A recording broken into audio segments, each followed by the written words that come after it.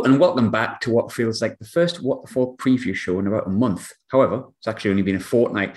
But nonetheless, Sunderland are back as we return to the Stadium Light to take on a relegation-threatened but fully invigorated Gillingham side who'll be looking to spoil any potential party at the Stadium Light yet again, as they have done a few times already.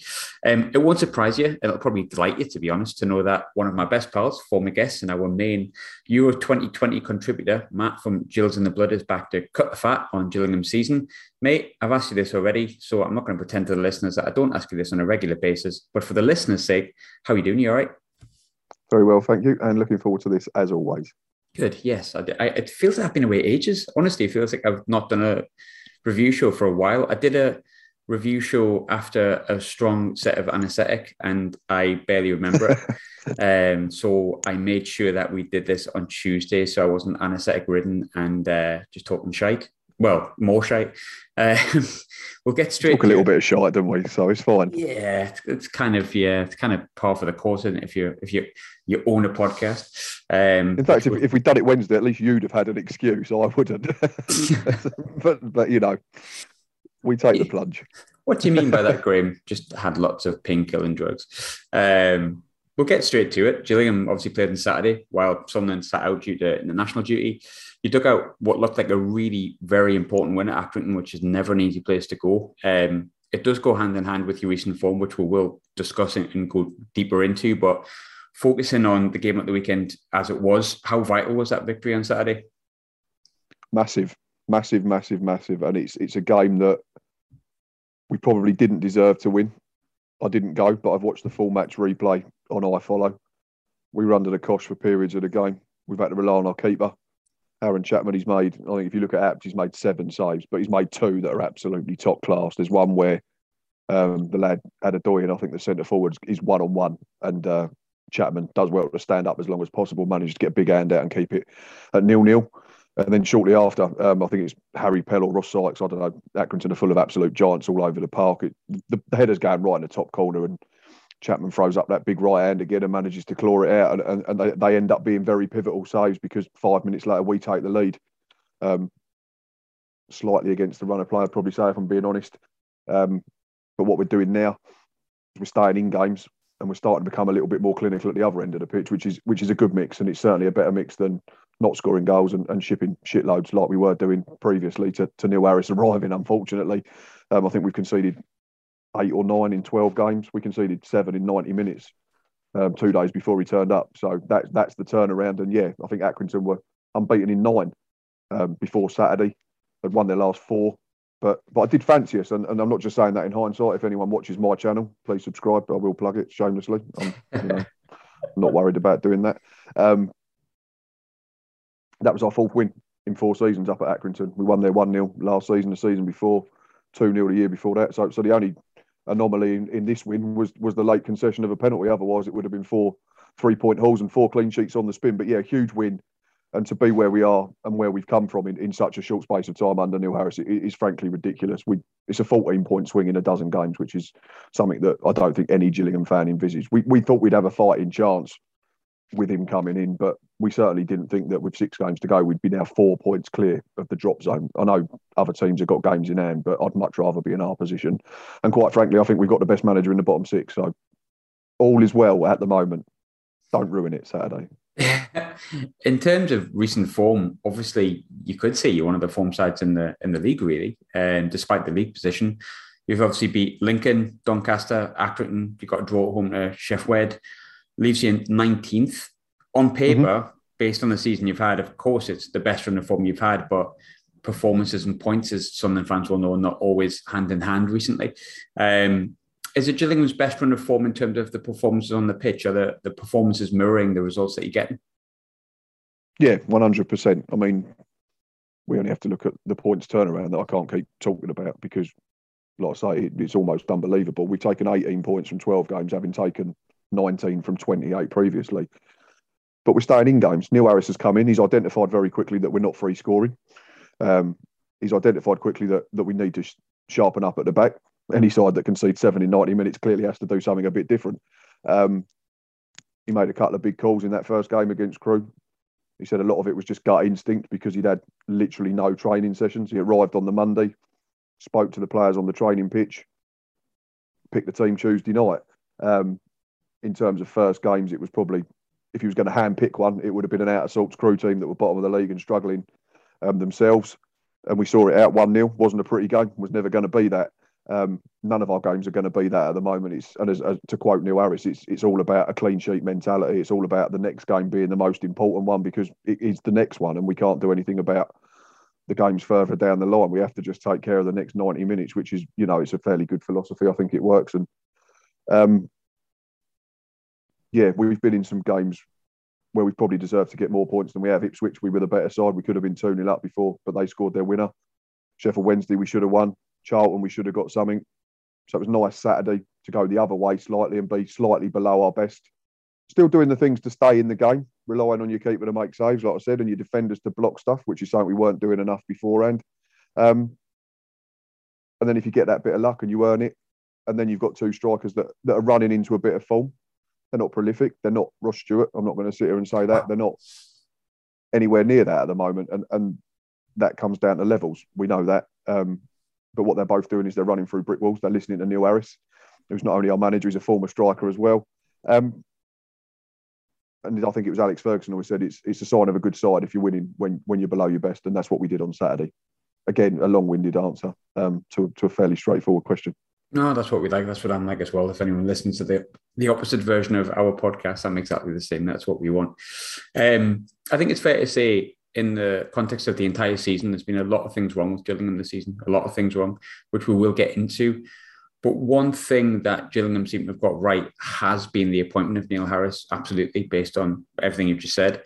It would be fair to say it's almost completely transformed from the side that we maybe saw earlier in the season and other sides has done. But what is it that Neil Harris has actually done to change those fortunes? What are the improvements he's made?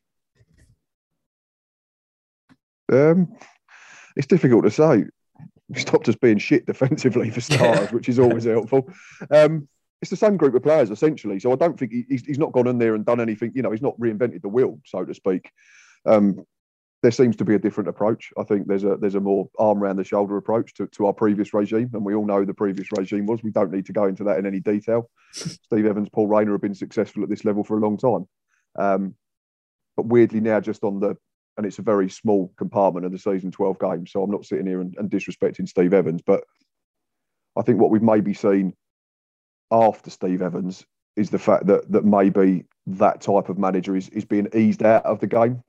Similarly to like Jose Mourinho at the elite level, Arsene Wenger a few years previously, where they had their ways and their methods that were very successful early 2000s, late 2000s, early 2010s. But again, the game evolves. And I think that's what happened maybe with Steve Evans. Neil Harris, a lot younger, has managed in the Championship consistently in his last two jobs. He got Millwall out of this division and then basically consolidated them as a top half playoff challenging team in the Championship. And I think he got in the playoffs with Cardiff before leaving. It's made us hard to beat. And he's gone back to basics. And again, I think it's was Brian Clough that said football's a simple game and it's made more difficult by idiots. He's lined us up in a system that suits the players we've got rather than putting square pegs in round holes. We've got plenty of centre halves on the books, so he's gone with three of them. We've got fullbacks that I think personally are better as wing backs anyway, because they're both fairly quick, fairly athletic, so they can get up and down. They're not the greatest defensively, but again, the modern game, I think defending as a fullback is probably a secondary attribute that you have to have now, certainly at the top level. We've got two strikers that are benefiting from playing under a manager that was a striker by trade in his career. We're just doing the basics right.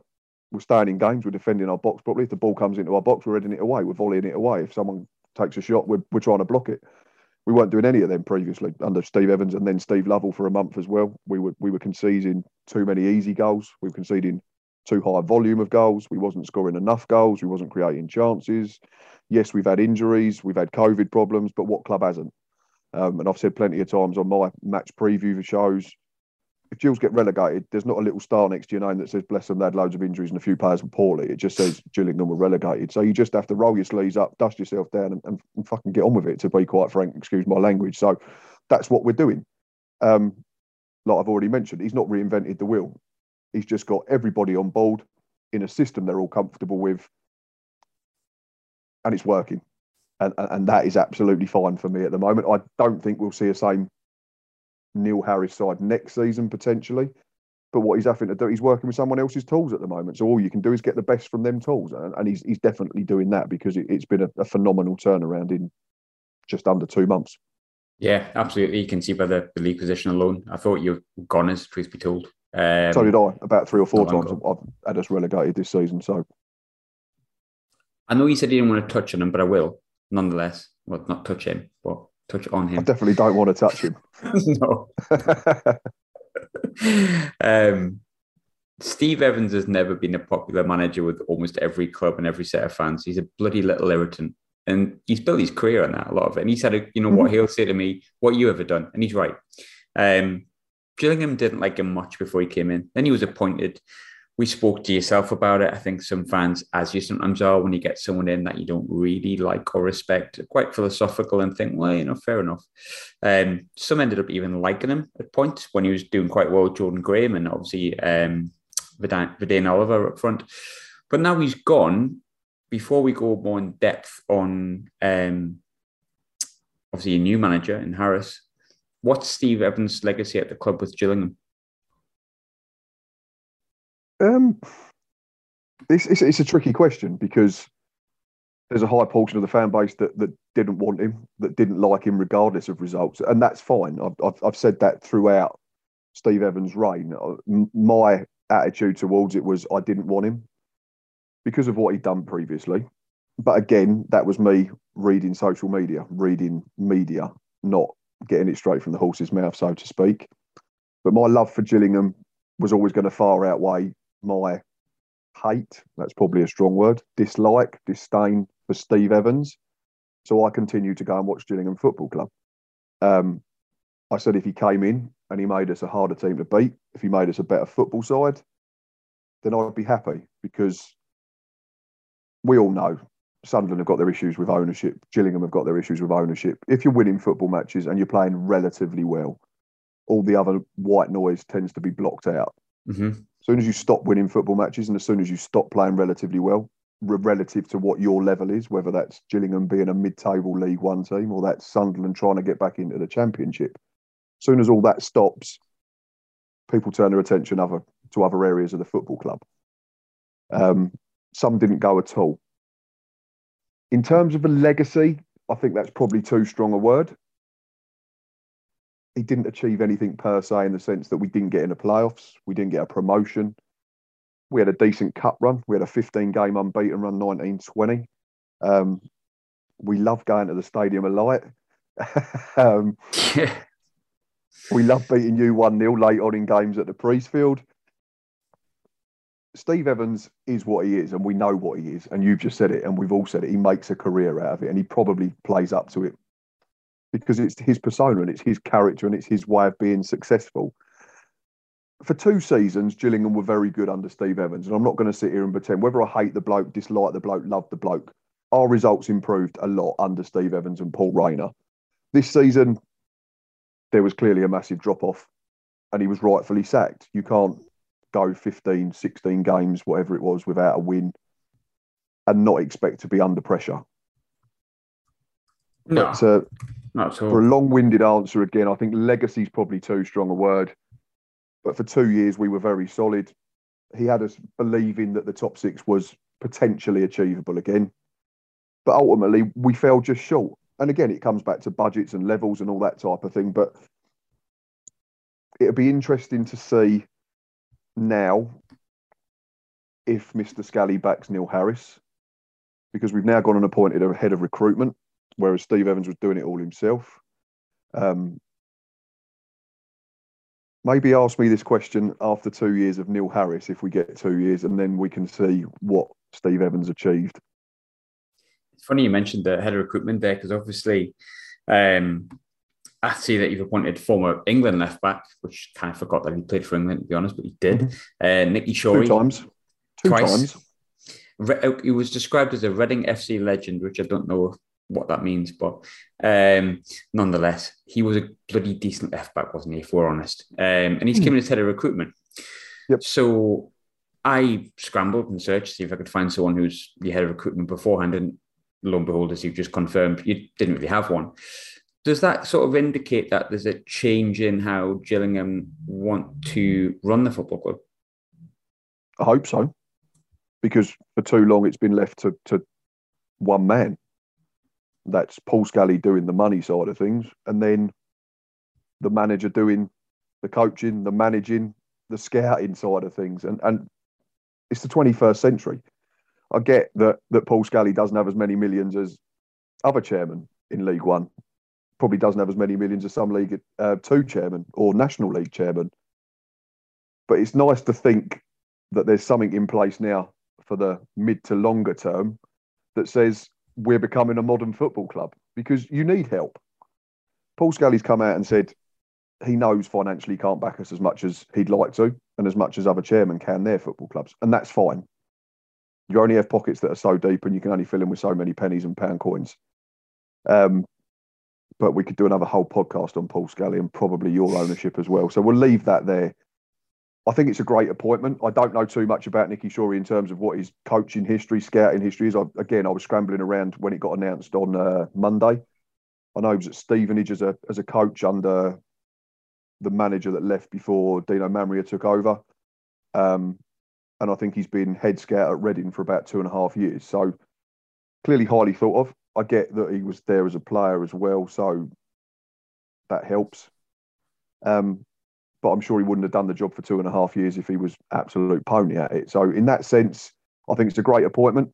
But again, the proof will be in the pudding when we start seeing some signings in the summer and moving further forward from there. But yeah, it's certainly a step in the right direction because it's making us look a more modern and, dare I say, a 21st century football club.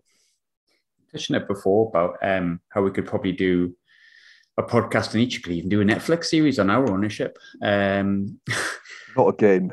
No, people who are like, I want season 3 of Sunderland Till Die. I'm like, do you really, really want to? No. No Sunderland fan wants that. I don't think we wanted the first 2 seasons, to be fair, but there you go.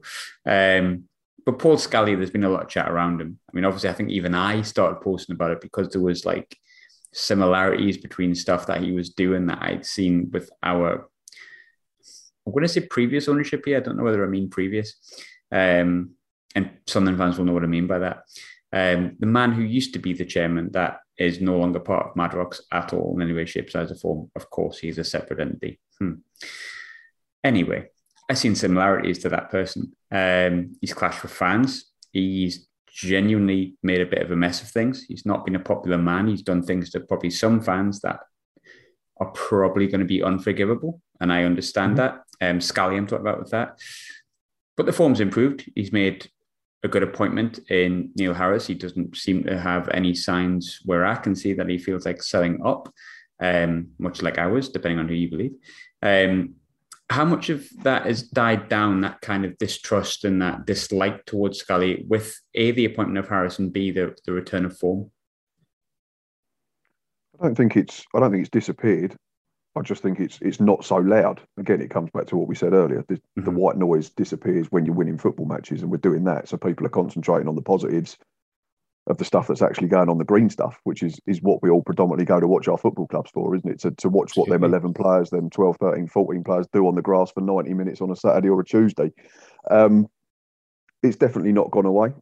There's people that still want Paul Scally out, and that's understandable. I get that. Again, we all have our own opinions on these things. My own thinking between now and the end of the season certainly is, let's worry about that for the summer or for another day, because we need to get behind Neil Harris and the boys for the final 6 games of the season. To coin a cliche, 6 cup finals. And we've got to play some massive clubs in them final 6. We've got to play you. We've got to play Rotherham. We've got to play Portsmouth. We've got to play Wycombe.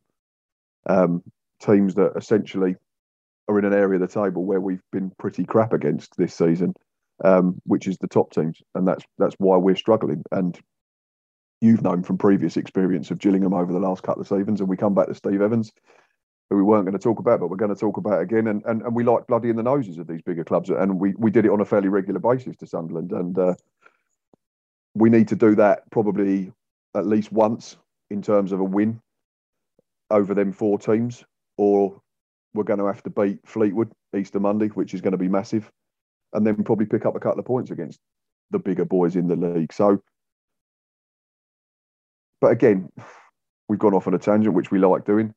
The noise is still there in the background regarding Paul Scally. It won't go away, I don't think. Like you said, I think there's some stuff that fans perceive to be unforgivable. Mm-hmm. From my point of view, he doesn't help himself. Paul Scully's people skills have never been great, unfortunately, in terms of what he comes out with on Gill's social media channels, the YouTube channel. We had these chairman chats that started this year, which I think we spoke about for the reverse fixture. It just became a little bit, I don't know, self-revolving, I suppose, and an opportunity to bash other people, which that's you don't need to hear. That's how I seen it. It became a kind of, this is why it's not my fault, which I know is an easy trap to fall into. We've all done it as human beings. We're all human. But, and there's a big but, that when you suddenly start feeling like, and Sunderland fans might feel this like it's because Meth fans obviously have said a lot of things about how Sunderland fans are to blame. I'm sure you'll deny that, but there's certain things that people could misconstrue in that way, and it pisses you off, and it sticks with you, even when you win games. So I was always curious as to how, because for me, some of the stuff Scally's done's even made me go, "Oh bloody hell!" There's been a few things which we've heard about as well, but it's even the simple, the silly things, the trivial things, like he promised a couple of months ago that there'd be an open letter to the fans that was going to be out within the next couple of weeks. Well, that was around the time that Neil Harris was appointed. We're now at the end of March. That's, regardless of who you are, that's not a couple of weeks. Whether he thinks he can get away with not putting it out because Neil Harris has come in and done a relatively good job and given us a chance of escaping the drop, who knows? Only Paul Scally can answer that, but he just doesn't help himself far too often. And I get that he probably works hard and he works long hours, but I'm sure his pay reflects that as well. And I'm not saying that he's on this amount or that amount, and I'm not going to start trying to suggest that because I don't know for a fact. But I'd imagine his hourly rate's substantially higher than mine and yours. Yeah, I'd imagine so. And I think even, taking that out of the context, taking that out of the equation, I think when you're the chairman of a football club, I'd never buy a football club because I don't trust myself to say everything correctly. He just doesn't have a thick enough skin to be a football chairman, in my opinion. He takes too much to heart, but then he says he's going to act on it properly, but he doesn't. So then you just think it then just becomes babble. Yeah. And just not needed, and it just becomes a waste of time, which is essentially what them chairman's chat videos, I think, came across as to the vast majority of the Gills fan base. For me, I would never run a football club because of that. I probably couldn't handle the pressure of it, and I get it. But if you do decide to take it on, you've got to remember who you are, where you are, and what your position is. And maybe not. I think even from doing a podcast, you've got to make sure you don't take things too to heart. And a podcast is very different to, but the concept, on a much smaller scale. But I totally understand what you mean. We're putting ourselves out there, we do it, but it's on a much smaller scale. So obviously dealing with millions of pounds and on a yearly basis and that type of thing. But it's a grander thing of that. Yeah, football's a game of opinions, and not everyone's going to agree. And you've got to have the thick skin for the people that don't, and not fight back at them, shall we say? That's our biggest thing with Paul Scally. It's almost like if he thinks if you have a different opinion about what he's doing, then you're not a Gillingham fan. So it almost comes across that to be a Gillingham fan, you have to agree with everything that Paul Scally does. At the end of the day, it's Gillingham Football Club. It's not Paul Scally Football Club. And I think that's what irks a lot of the Gillingham fan base. Yeah, and I can understand that. That's the kind of stuff I was alluding to before. It was a bit weird. I remember seeing that. On the pitch, we touched on Steve Evans before, not doing a great job this season. Not a good one at all, to be honest. Nope. But he brought a young player from QPR earlier in the season who could hardly get a look in really under him. However, if you look at the form book, look at which players have stood out in terms of statistics. Charlie Kelman's been one of your key players recently. How good has he been? Been decent, very decent. Yeah, he came in the summer and Steve Evans spoke very highly of him. It quickly unravelled. I think he set up a goal on his debut at Burton in the league, and we thought, there's a really promising strike partnership here with Verdane Oliver, and we all know we all like a big man, little man strike partnership, for a cliche again. Quinn Phillips. For one reason or another, it didn't work. Ross Stewart and Jermaine Defoe. Oh, it sounded good. Move on.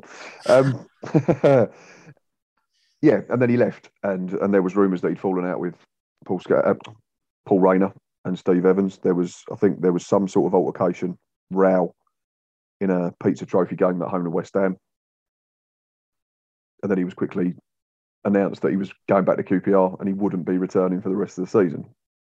Obviously, that changed when Mr. Evans left, and Steve Lovell brought him back in fairly quickly. But it's probably only been since Neil Harris took over that we're really starting to see the best of Charlie Kilman. Strikers thrive on goals. We know that. If you're not scoring goals, you're not happy. And he wasn't scoring goals. But he's got, I did a tweet today, I think he's played 10 games under Neil Harris, 2 goals and an assist in that time. We've won 5 times when he's been playing. Winner at Doncaster, the opener at Accrington last Saturday. And he's building a nice rapport now with Dane Oliver. And if we can keep them 2 fit and firing for the remainder of the season, then I'm fairly confident we'll be just about okay. But yeah, I think there's probably going to be stuff that comes out in the wash regarding Charlie Kilman as to why he went back to QPR. There's just been a little couple of comments in after-match interviews in the last couple of weeks when he scored. I think he made a comment and said, probably when I'm 35, the details will come out on a podcast when I'm a guest. So there's clearly something that happened. I doubt that'll be my podcast. I'll be too old. You probably won't care.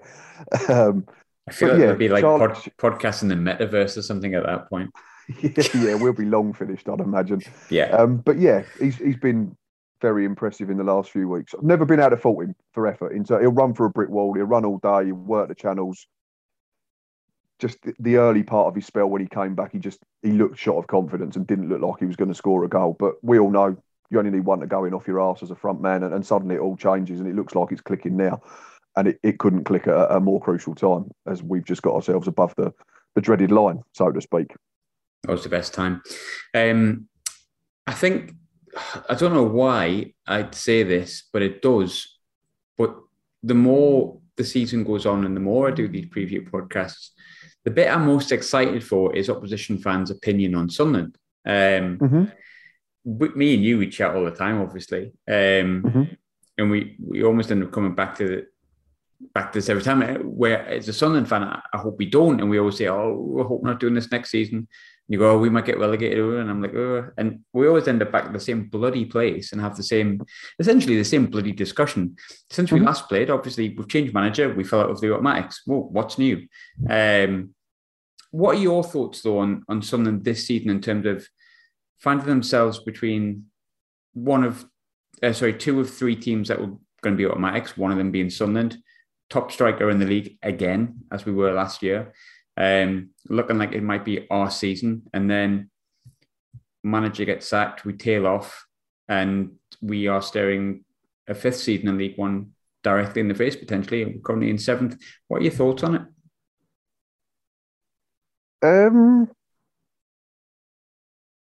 It's a tricky one because, again, not to plug my preview, but if you watch that, please do. Graham talks about early part of the season, and when we spoke before the game in October, I think it was something like that. I think, yeah. Which ironically was the game when the Paul Scally stuff was at its height because there was a nice aeroplane that went over the stadium that day. You were so upbeat, it was unreal. It was different. You said it was vibrant. There was youngsters coming in. You couldn't stop raving about Dennis Searchin. You couldn't stop raving about Callum Doyle, the young centre half from Manchester City. Ross Stewart, you love him anyway, but he was scoring goals. You were playing expansive football. It felt different. That was the thing you said. That was the phrase, and that's what I picked up on. But yeah, unfortunately, from an outsider's perspective as well, it's all become a bit samey again, hasn't it? We get 2/3 of the way through the season. A horrible run hinders you. You then feel the need to pull the trigger. Yeah, it's tough as a manager when you've been beaten 6-0 to hold on to your job because it's not a good result. And professional footballers, I feel, shouldn't be getting beat that. I get it happens. These freak results do come about, but Was it the right decision to sack Lee Johnson? Probably. I always go back, though, to when we sacked Justin Edinburgh, God rest his soul, in January 2017, when we were 8 points off the bottom four, and I think 8 points off the top six, having finished ninth the season before. Did I think it was the right decision? Yes. Did I think the appointment afterwards was correct? Absolutely not, because we ended up staying up on goal difference. Alex Neil's had 8 games. So can we make and base a real proper opinion on his job? Probably not. It's a very small portion of the season. He's certainly not going to play expansive football, I don't think. He's always been fairly pragmatic when he was at Norwich, when he was at Preston, when he was in Scotland prior to that. But he gets results, and he's got results at a higher level than Sunderland are currently operating. So in that respect, it's probably a decent appointment. But ultimately, and again, it comes back to a question I asked you earlier. When does Sunderland stop being a big club in League One that shouldn't be there and essentially just become a League One club? A 5th season in League One, to me, says you just become a League One club like the rest of us, unfortunately. Albeit a big League One club with a nice stadium and a few more pennies than a lot more of the other League One clubs. But like any club that comes into this division, you're there for a reason. Top two's gone. We know that. Playoffs will be a tall order, I think. You're relying on teams that are playing really well above you to drop out of form. But ultimately, you could still go and win your last 6-7 games and gate crash the top 6. But then we know your record in the playoffs. So is that a blessing? Probably not, unfortunately, if you're a Sunderland fan. As a Gillingham fan sitting here, and I laughed, didn't I? And I put the tweet out when Lee Johnson was sacked as a Gillingham fan, and I got a little bit of grief off of some Sunderland fan pages, but it was all done in jest. And I said, to having to be sacking your manager, moaning that you're only 3rd in the division, or whatever it was at the time. And but again, that comes back to levels and what aspirations are. Gillingham, essentially, historically, are a mid-table League One side. Sunderland operate at a higher level to that and are having to slum it at the moment. Sadly, from your perspective, I think if we stay up, we'll be doing 2 more of these chats next season. The only positive, isn't it? Jesus. The only positive is I've been down in this league that long. I pretty much know all of the League One podcasters or vodcasters incredibly personally well. That was one of my big concerns from a channel point of view, was like, shit, I'm going to have to start researching League Two a little bit here, and I don't know anything about it. I was thinking that the other day. It is mad, and it is. We love doing this. We do it all the time, like you say. But yeah, I think, unfortunately, sorry to Sunderland fans, I think if we manage to stay above the line, then we'll be meeting at least twice again in 22-23. So do I, which is probably the most disappointing and apathetic part of the whole season. You touched on before how I felt earlier on. Anyone who listens to this podcast will know how I felt. So to be kind of here again, it's hard to galvanize myself as a fan and be like, come on, let's win the playoffs, which of course we could do it. Of course we could. Alex Neil has a history of it and so on and so forth, but it's really hard, and this is only my opinion, to galvanize myself to be like, come on. When I'm like, again. Yeah, but it is what it is. That's nothing to do with managers or players, because we know managers and players come and go, but when you get bitten so many times, or bash your head against the wall so many times, you start avoiding the wall, don't you? Or trying to avoid the wall because you're fed up with getting the headache. I used to watch England's every single penalty shootout. Now, whenever we win it, I turn my back. I'd rather just not watch it. One time I was surprised, every other time I wasn't.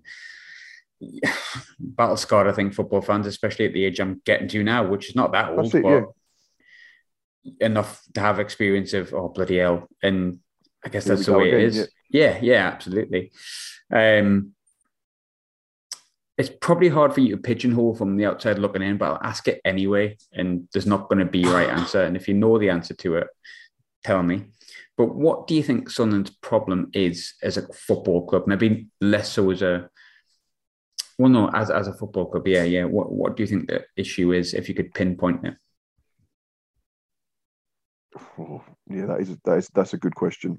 There's so many angles you could go at as well. That's the problem. And then maybe that is the Well, the problem. thing is, yeah, because like you said, we've had this chat and we get to this stage of the season, or bleak midwinter, and the manager changes, and then you hope for a bounce, and we do it early enough, we can go and have a run at the playoffs or the top two, and it never really materialises. Ownership was an issue previously. We all know. Again, we come back to Netflix. Bad decisions, bad signings, overspending.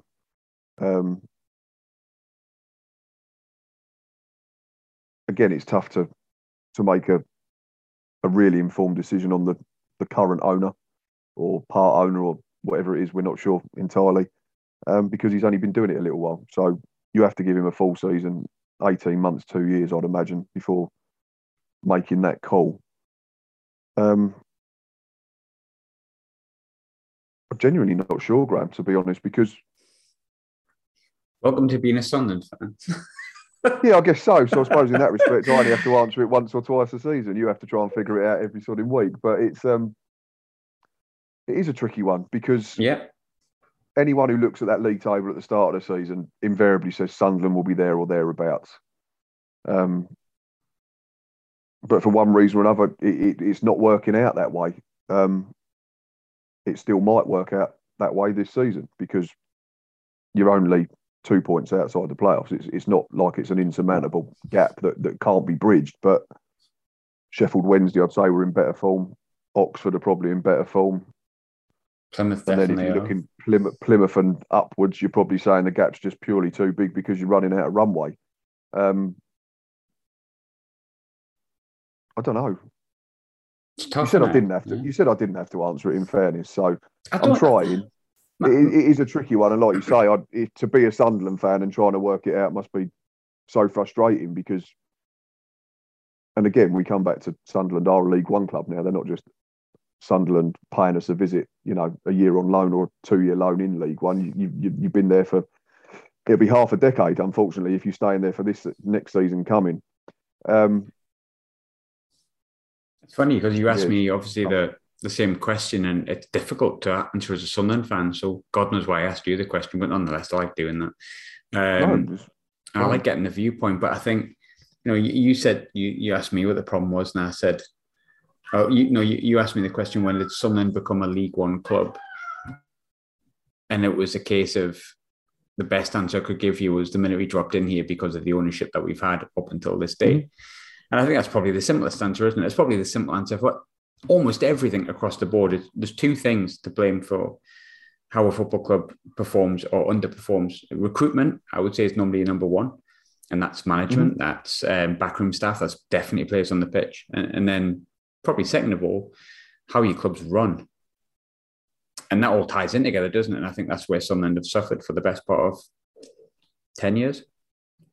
Maybe more. Yeah, because it's not just since you've come into League One for sure. I can answer that.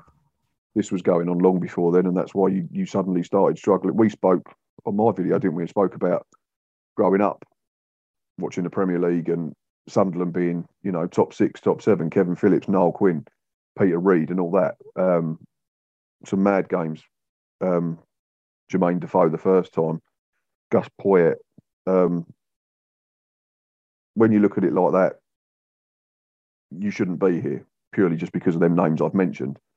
And the fact that you had Jermaine Defoe back, albeit too briefly for your liking, because it didn't work out. But unfortunately, old father time catches up with everyone eventually, and I think it had probably just done that with Jermaine. And it's as tough as it is probably from a Sunderland fan's perspective, especially someone who works him as much as you do, but also from a football fan perspective, you wouldn't want to see Jermaine Defoe almost embarrassing himself when we know what he was and how good he was for Sunderland and for some other very good football clubs, Glasgow Rangers, Tottenham, West Ham, Portsmouth. I've gone off on another tangent. I can't remember what the question was. I've totally lost myself as well, but I know you've got a valid point, put it that way. Probably a perfect time to bring in the last question we always ask. We've spoken about this off air, but for the listeners, prediction time. I can't remember. I forgot the last one right. And we wouldn't have predicted a 0-0. I think I predicted us to beat Lincoln 3-1. I wouldn't have predicted a 0-0. I can't remember how many I've got right this season. 5, 4. But I am going 1-1 this weekend. I just think you turn up at the stadium, like you get results, we get frustrated, you time waste or whatever it is, like a lot of League One clubs do. You do what you do to get a result, and you inevitably get one. I think you will again. I'm desperately praying that Ross Stewart not being in the Scotland squad tonight means there's no injury, but that would be sod's law. By the time you're listening to this, you will know. Hopefully it's not the case, but I think even with Ross, I think 1-1. Where are you going with it?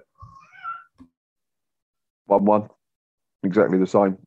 Our record up there is very decent since you dropped down to this level. I think we've only been beaten once in 4 or 5 games. Couple of draws.